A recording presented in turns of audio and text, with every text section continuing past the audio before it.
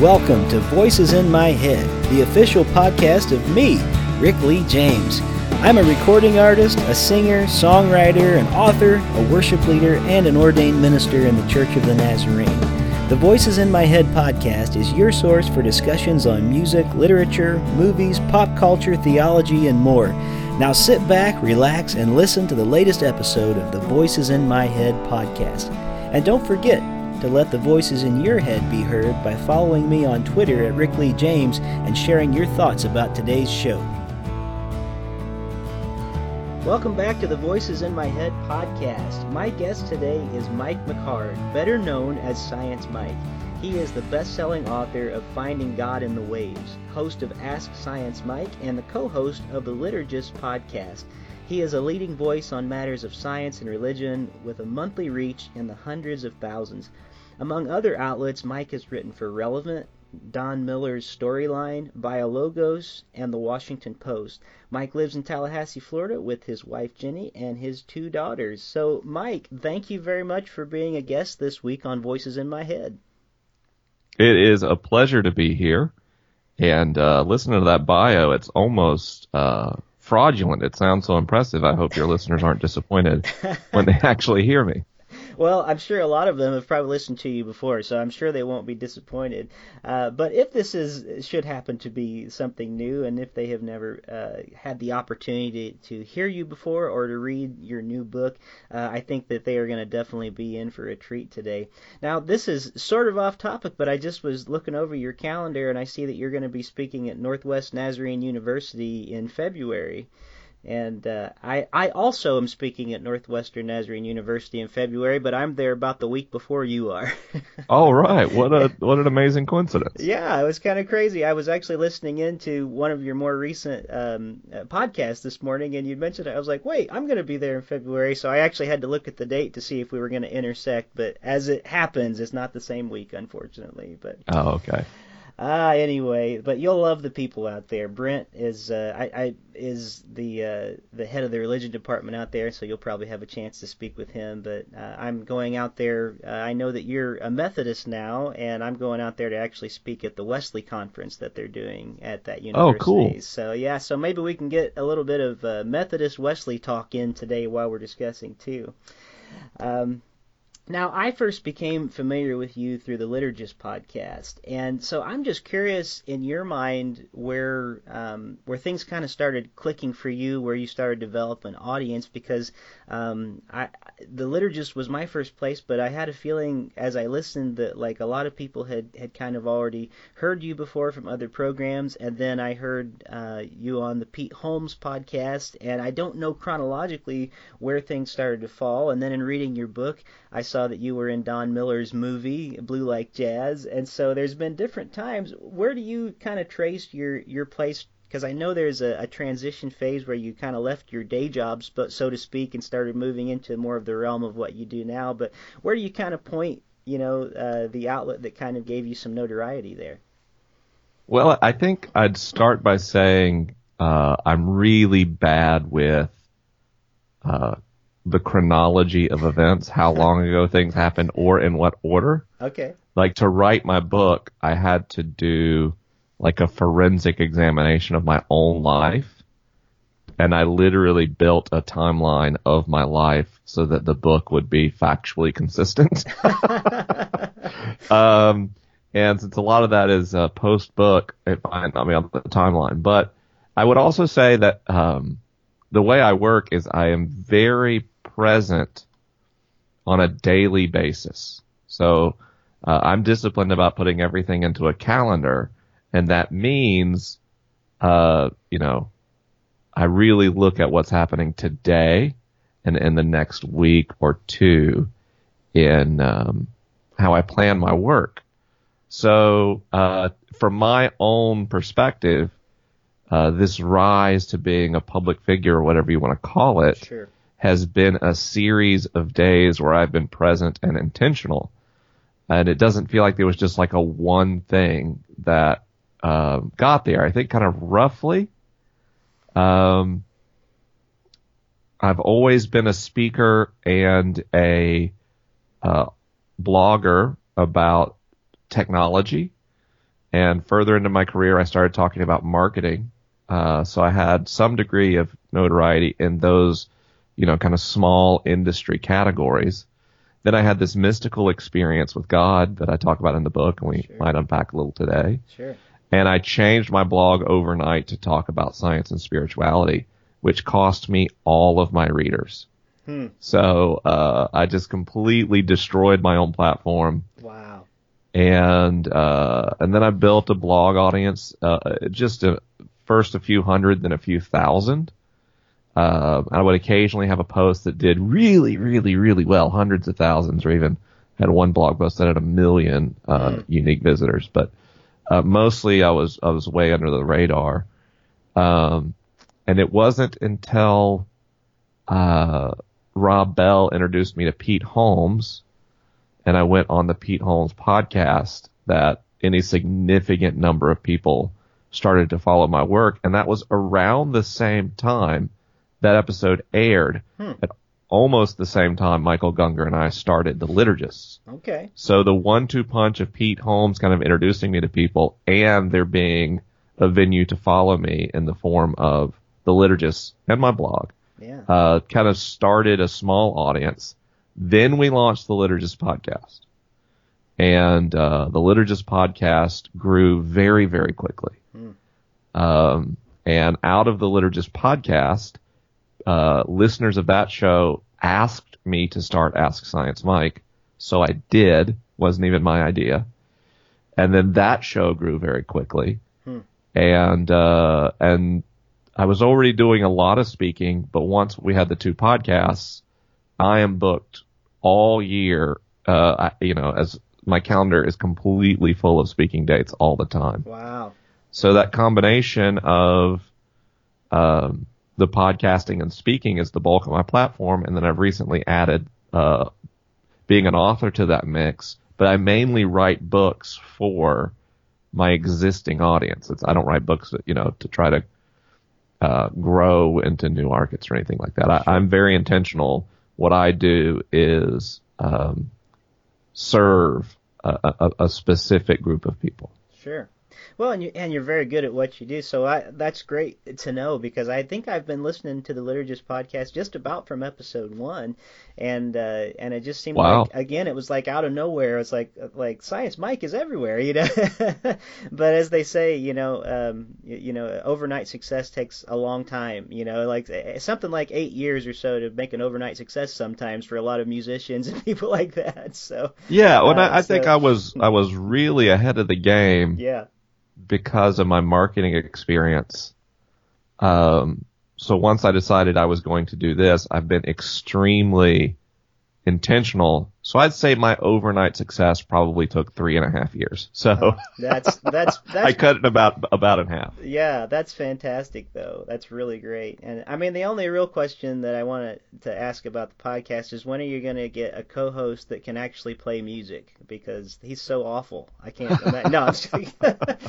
I have a really hard time if I think about Michael as a musician. Yeah. Then it gets like intimidating to work with him. Well, he's so. I mean, he's just so smart in so many areas, I think, and he's so prolific in so many areas, and he too is a great author as well as a songwriter, and you two just have such a good chemistry together, and the conversations that you share. And I actually met Michael and his wife years ago. I was at a songwriters retreat in California, and I would not expect them to remember me at all, but I just remember them being so kind and so gracious, and they just did a wonderful job leading music that time. So that's probably my first time where I was drawn in to just the kind of special thing that they do together. So it's really great to get to hear both of you, and sometimes your wives are on the podcast too. And I love that you have created, through the podcast, a safe place to talk about things that a lot of times are not safe to talk about, unfortunately, in churches and in many places that Christians go. And so I applaud you in that, because I really feel like you're doing the Lord's work. No joke. I really do feel like you're doing some wonderful things through that. Thank you. I kind of want to talk, while we could go on probably a long time about your podcasts and what you do there, I really want to get into your book today. And so I'm just going to say to the listeners, if you're new to the Liturgist podcast, or if you're new to the Ask Science Mike podcast, please look those up. You are not going to be disappointed. You're going to find some wonderful and engaging conversations, some controversial conversations at times, and some hard conversations, but they are necessary. They are good, and so I just want to encourage everyone who's listening to this, if you have not heard them before, to check that out. But I really want to go into your story, and you can give us as much of the Cliff Notes version as you want, because I do want people to read your book. But I want to, it's really hard not to talk to you and not ask about some of that story, because I do think it's a powerful story that is going to be a help, and has been a help to many people. So your story kind of begins, not the beginning of your life, but your story of your new journey of faith and your journey of losing faith and coming back to faith.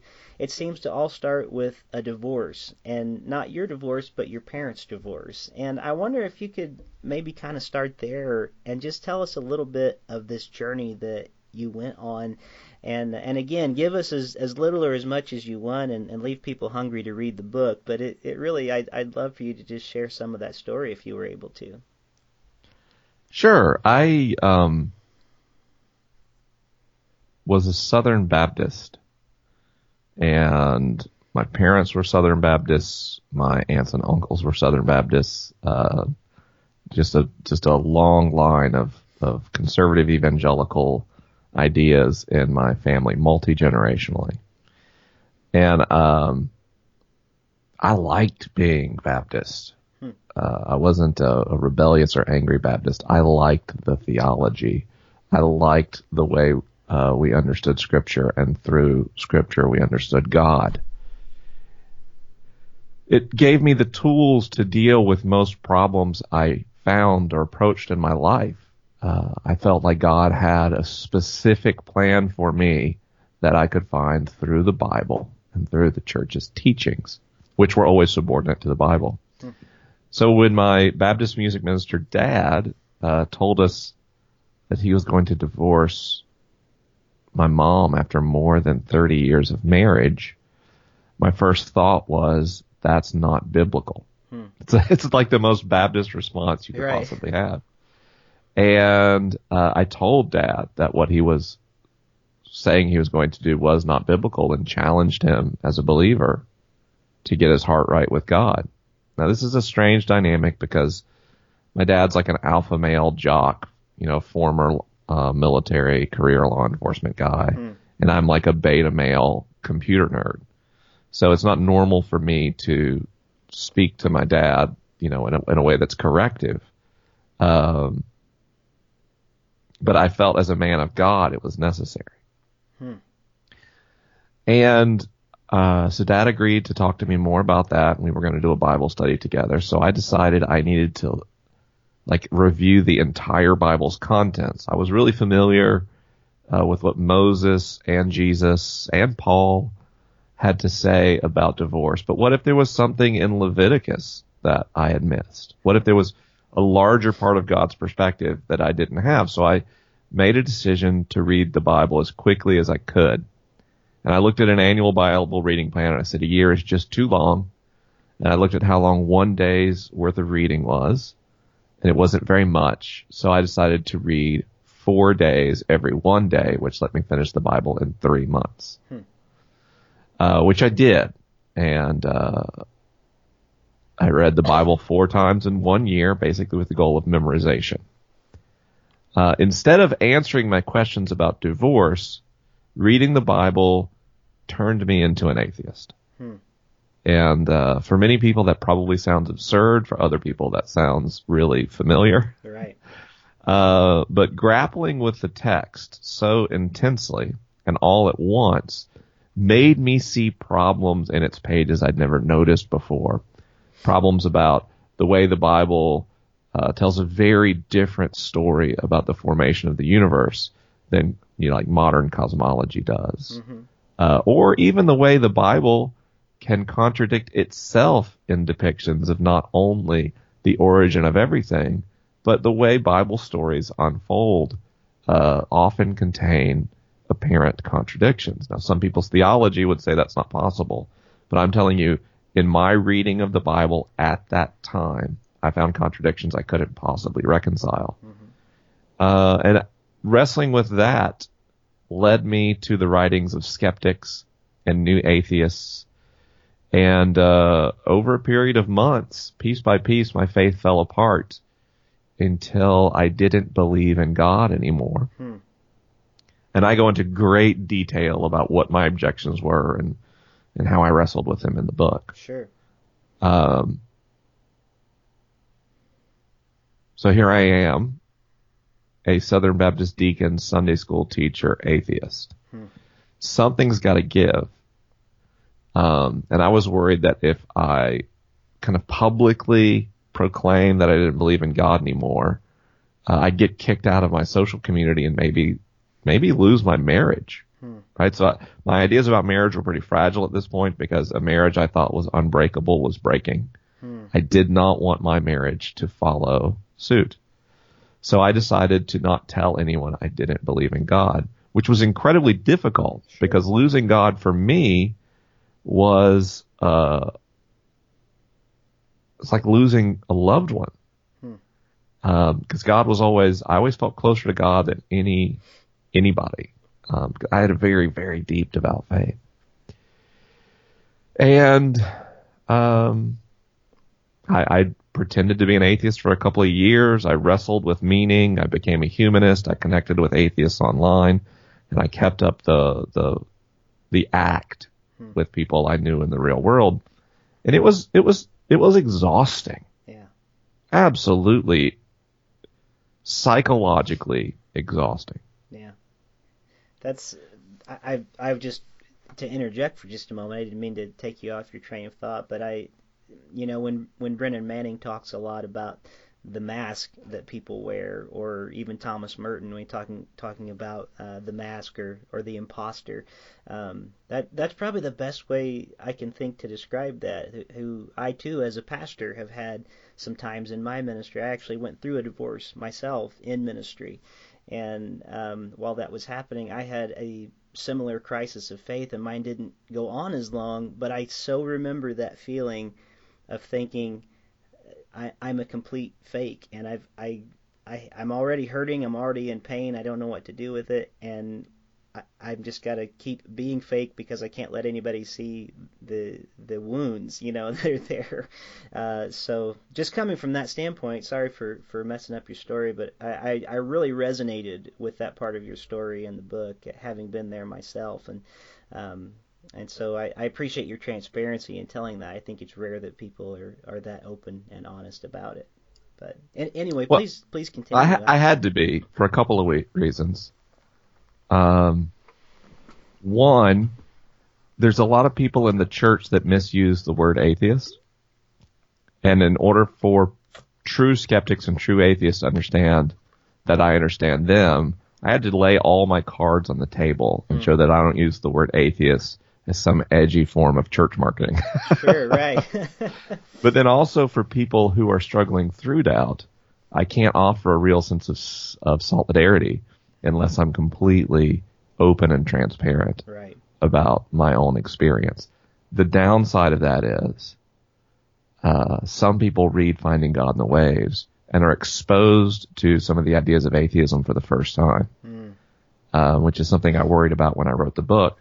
But ultimately I decided for people in a comfortable sort of Christianity, there's a lot of resources for them already. For people in an uneasy place between unbelief and belief, there's not a lot of resources. There's plenty of people who will convince you why you shouldn't believe and people who would convince you why you should, but very few who will sit with you in that middle place and say, I get it. Yeah. Which is also one thing I want the book to do is help people who feel comfortable in their faith understand on a deep level why other people don't have that same comfort. Sure. So here I was, an adult atheist, secret agent, basically. And And my wife figured out what was going on. She told my mom, and this created like a small circle of people in my life who knew that I was an atheist. And to make a book-length story podcastable, Sure. I ended up going to a conference for pastors about creativity. And had a confrontation with a room full of pastors about their understanding of atheism. And through their gracious response, was able to see a future where I could have fellowship with Christians and not be one. And then I had an incredible mystical experience where I heard Jesus speak to me and stood in the presence of God on the shore of the Pacific Ocean. Two completely ridiculous claims, which if you're curious about, I spend a lot of time on those in the book. Yeah, you got to read the book for sure. But for anyone who's listening that's skeptical, it's like, that's ridiculous. I understand it's ridiculous, but I am relaying my lived experience. And for anyone who's like, oh wow, who's a person of faith, it's like, that sounds incredible. But I'm also a little curious or skeptical. Incredible detail in the book, which, by the way, is incredibly well written. So, it is. And so that kind of is the arc. The problem is, after I had this encounter with God, it's not like a happily ever after story. I still had all the same doubts and objections to the idea of God I had 5 minutes before I had these mystical experiences. And in fact, I was so skeptical that my first reaction to this beautiful light that I saw was to go to the hospital and get a CAT scan to see if I had a brain tumor. Wow. When I didn't have a brain tumor, was to see a series of psychiatrists and psychologists to tell them I was having hallucinations and concerned about my mental health. And it was only after I was cleared of any brain problems or, mental illness or disorder that I started to examine where that light could have come from.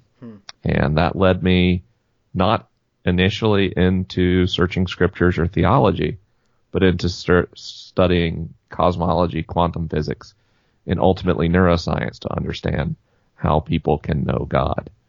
And that is actually the foundation of my faith, physics and brain science. Which is a really interesting journey, and you do a wonderful job chronicling so much of this in the book, and so I really appreciate that. But the story about you in the waves and finding God on the waves is, sort of this amazing, beautiful moment. And I wonder, you probably do have a lot of people that ask you, again, as you've kind of reiterated, was that real? Are you really, telling the story? But at the same time, a lot of people are going to hear that are people of faith and go, oh yeah, no problem at all with that. So I'm curious about, if you don't mind, I want to kind of work, because you're a part of a Methodist church now, unless you've changed since writing the book, which I don't think you have. No, still a Good Samaritan. Okay, I love it. okay, very good. And I'm a part of the Church of the Nazarene, and we actually stem off from the Methodist Church, and so there's a lot of commonality that's there. And I'd love to ask you this question that's sort of based on that sort of Wesleyan tradition of things. Are you familiar with the Wesleyan Quadrilateral?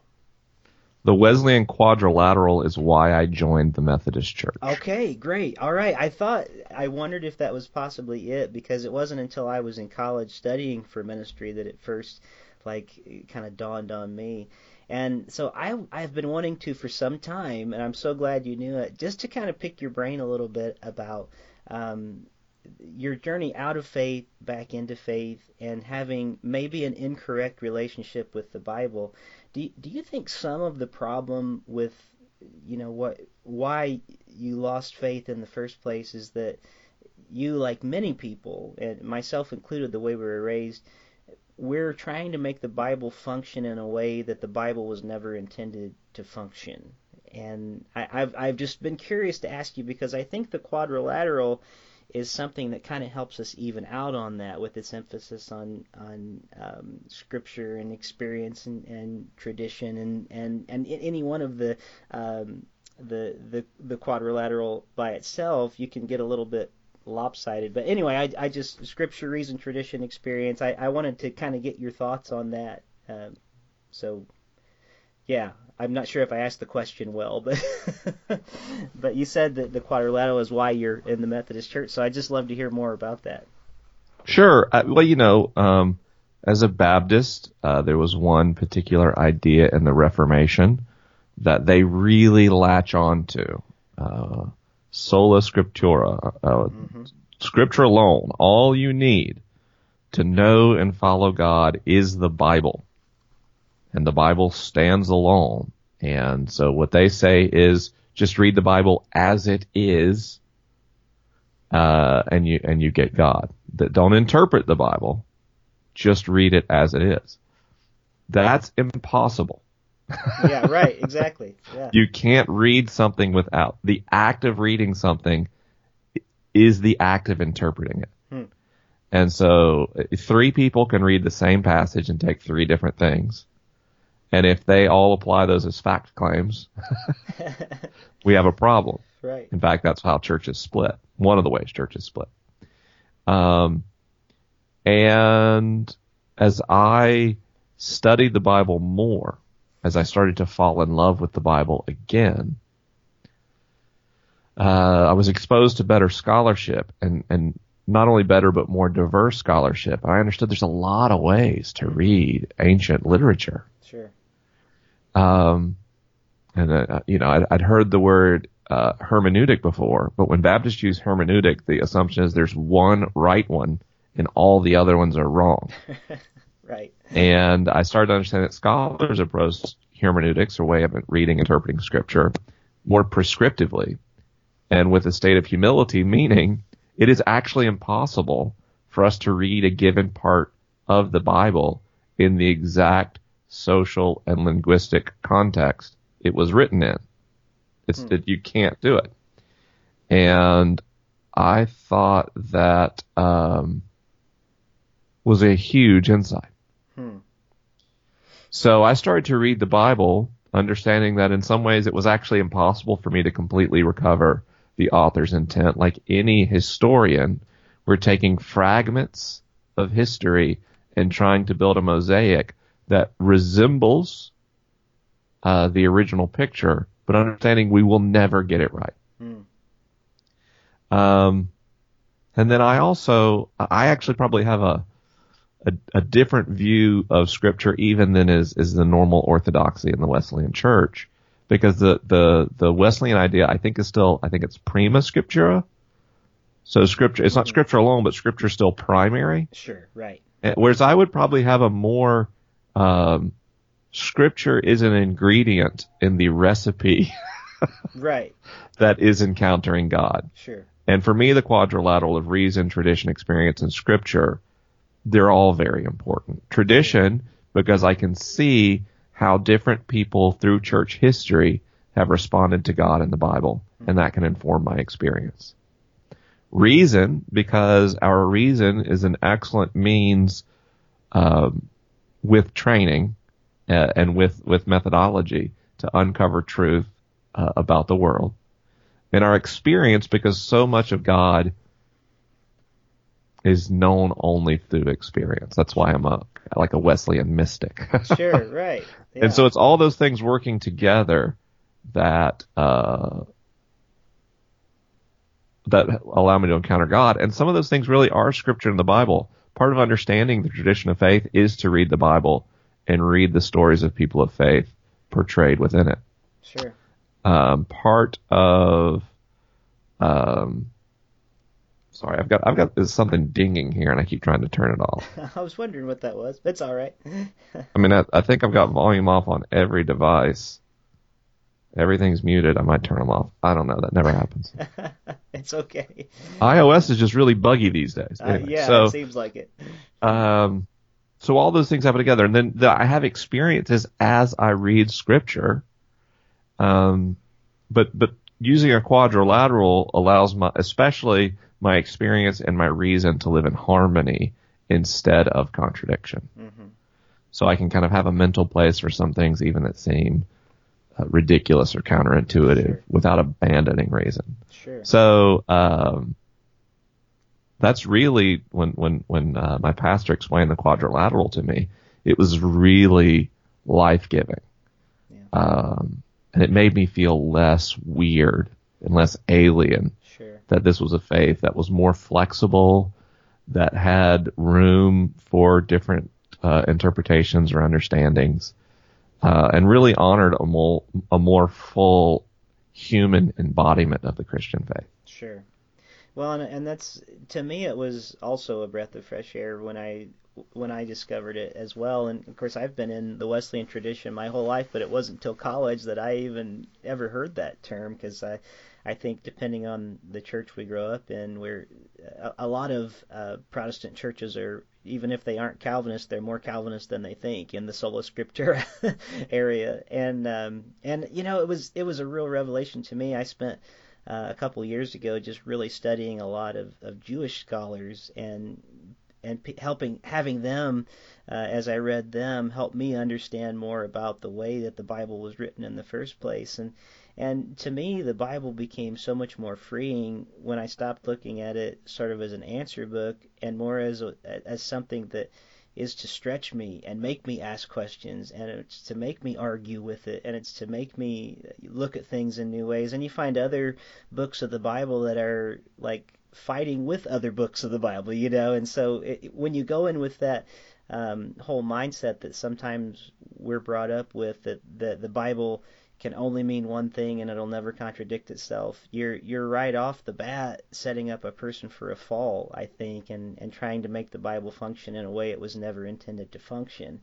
And so there's such a freedom in that quadrilateral. So I'm really glad that we were able to talk about that a little bit. I had wondered if that was part of the draw to Methodism, because it certainly is one of the reasons that I've stayed in the tradition that I am in, for sure. Although I'm very drawn to the Orthodox Church. I really find a lot of my theology to be shaped by that as well. But anyway, just, yeah. I have the same tension. I love Orthodox theology. I find the way Orthodox theology is put into practice is often very exclusionary. Mm-hmm. So, you know, if you could combine Orthodox theology with the openness of Methodism, I'd be really happy. Yeah, exactly. Plus, I'm just terrible at growing a beard, and I feel like I wouldn't be accepted unless I could grow like a really thick, shaggy beard to be in the Orthodox Church, it seems like. But now, from that metric, I could probably run the Orthodox Church. I can go an impressive beard. But. That's fantastic. Well, we're running close on time, but I want to reiterate to everyone that if you've not had a chance to, read Finding God in the Waves by Mike McHargue, I really want to encourage our listeners to try to find a copy of that book. And if you can, I was pleased to find that you're the reader of it on the Audible edition as well. So talk about, being on the Voices in My Head podcast. You were literally one of the voices in my head as I was reading the book and going through it. So I want to direct our listeners to that, also to the Liturgist podcast and to the Ask Science Mike podcast. And just a couple more things I want to ask you before we have to end the conversation for today, because I often wonder, you must have people just constantly asking you things or coming up to you, sending you emails. And so one of the things I wanted to ask you was, what is a question that you wish you were asked more often that you never seem to be asked? Is there something that, man, I wish somebody would just let me talk about this once in a while, because I never get a chance to. I'd be really curious if there was anything like that. Oh, gosh. I like just straight up science questions. And I get mostly the intersection of science and faith questions, which I understand. And then, Dear Abby advice questions. I miss getting questions about particle physics or cosmology or some of those other things that I study a lot. Sure. and I've noticed that if people ask me science questions anymore, they're really informed science people who have already checked all the experts. So instead, they ask me like unanswerable science questions. So I guess what I miss most is answerable science questions. Okay, right. I get, and I wish I had a good science question to ask you because I really don't. I'm not nearly as knowledgeable as you are, so anything that I would ask would probably just be a question you're like, oh, ho hum. But I have one that it's sort of that intersection of faith and science question, and I'm just curious about this. Why do you think? Because really, this is something that just has been so like not an issue for me for so long. But why do you think in churches it is such a huge deal? The debate between like creationism, evolution, because it just feels like to me like that's such a I don't want to say minor part like of scripture, but that's not what scripture's really kind of getting at in the poetry in Genesis at the beginning. And I maybe I'll just pick your brain with that. Why do you think we're so fascinated with that? Because for some people, they have been taught that the essential role of Genesis is to describe the creation process. Like there's literally large, well-funded institutions whose primary mission is to reinforce that idea. And it becomes associated with an understanding of the Bible and therefore of God. So it's not just, you're not just talking about evolution or creationism. You're talking about the nature of God and Scripture and Revelation. So it's a single issue that unpacks fundamental differences in worldviews. And since worldviews are so closely associated with our identity, we tend to be extremely aggressive in defending our identity and therefore our ideas about God. So from a social science perspective, it makes all the sense in the world. You have competing social identities that are fundamentally incompatible. That's a good answer. So I sort of, that's about as sciencey as I can get in my questions today. That's a good one. That's a great one. I almost forgot. I did have one question from one of the listeners that I wanted to ask you, and I told her if I had time I would ask. So I'll probably just let this be my final question today. Okay. But this listener's name is Michelle Gill, and she works with millennials, and a lot of them have walked away from faith and walked away from church. And the reason, she says, seems to be that there seems to be a lack of authenticity with matters of social justice on one extreme, all the way to they're just not buying into it anymore. Maybe they've kind of had an experience like you had in some way. Her question is, and I think it's a good one, how would you interact with someone who's become agnostic in a way that doesn't push them away further? I would be their friend. Yeah, just being open to them without the expectation. Without any expectation. Yeah, right. I've never had an expectation associated to belief in a single social interaction since I became an atheist. What is our job to sell Jesus? Is our job to go ye therefore and convince the world via intellectual argument? No, that's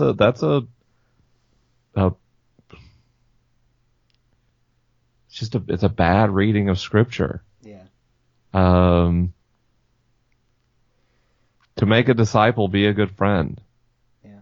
To make a disciple, reveal the reality of a risen Christ with your life. Be an empty tomb. Yeah. Wow. And none of that has anything to do with talking to an agnostic and creating a convincing argument or subtle social pressure that moves them back towards some categorical understanding of theism. Our faith isn't a set of intellectual postulates. Our faith is an incarnation of the Holy Spirit. It is lived, it is worked out, it is wrestled with. It's not Wikipedia. So honor someone's questions. Yeah. If they doubt, ask them why, and just listen and offer no response other than thanks for telling me that. Yeah. That's a wonderful answer. I really appreciate that. And I find that doubt so often is such an important part of the journey to faith and through faith. And so thanks, Michelle Gill, for that question. Thanks, Mike, for taking time today to be on the Voices in My Head podcast.